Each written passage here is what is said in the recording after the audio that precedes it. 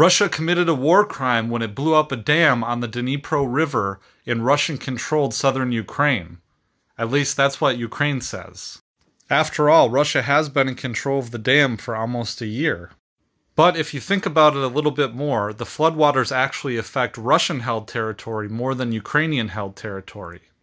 Furthermore, the destruction of the dam actually threatens the operations of the Zaporizhzhia nuclear power plant that is currently held and has been held by the Russians. Even closer inspection, however, reveals an inconvenient fact for the Ukrainians. Last year, a Ukrainian major general told the Washington Post that he considered attacking the dam during Ukraine's counteroffensive. The Post reported that the Ukrainians considered flooding the river and even shot it with the HIMARS rocket launcher. Right now we don't know what happened, but we shouldn't jump to conclusions.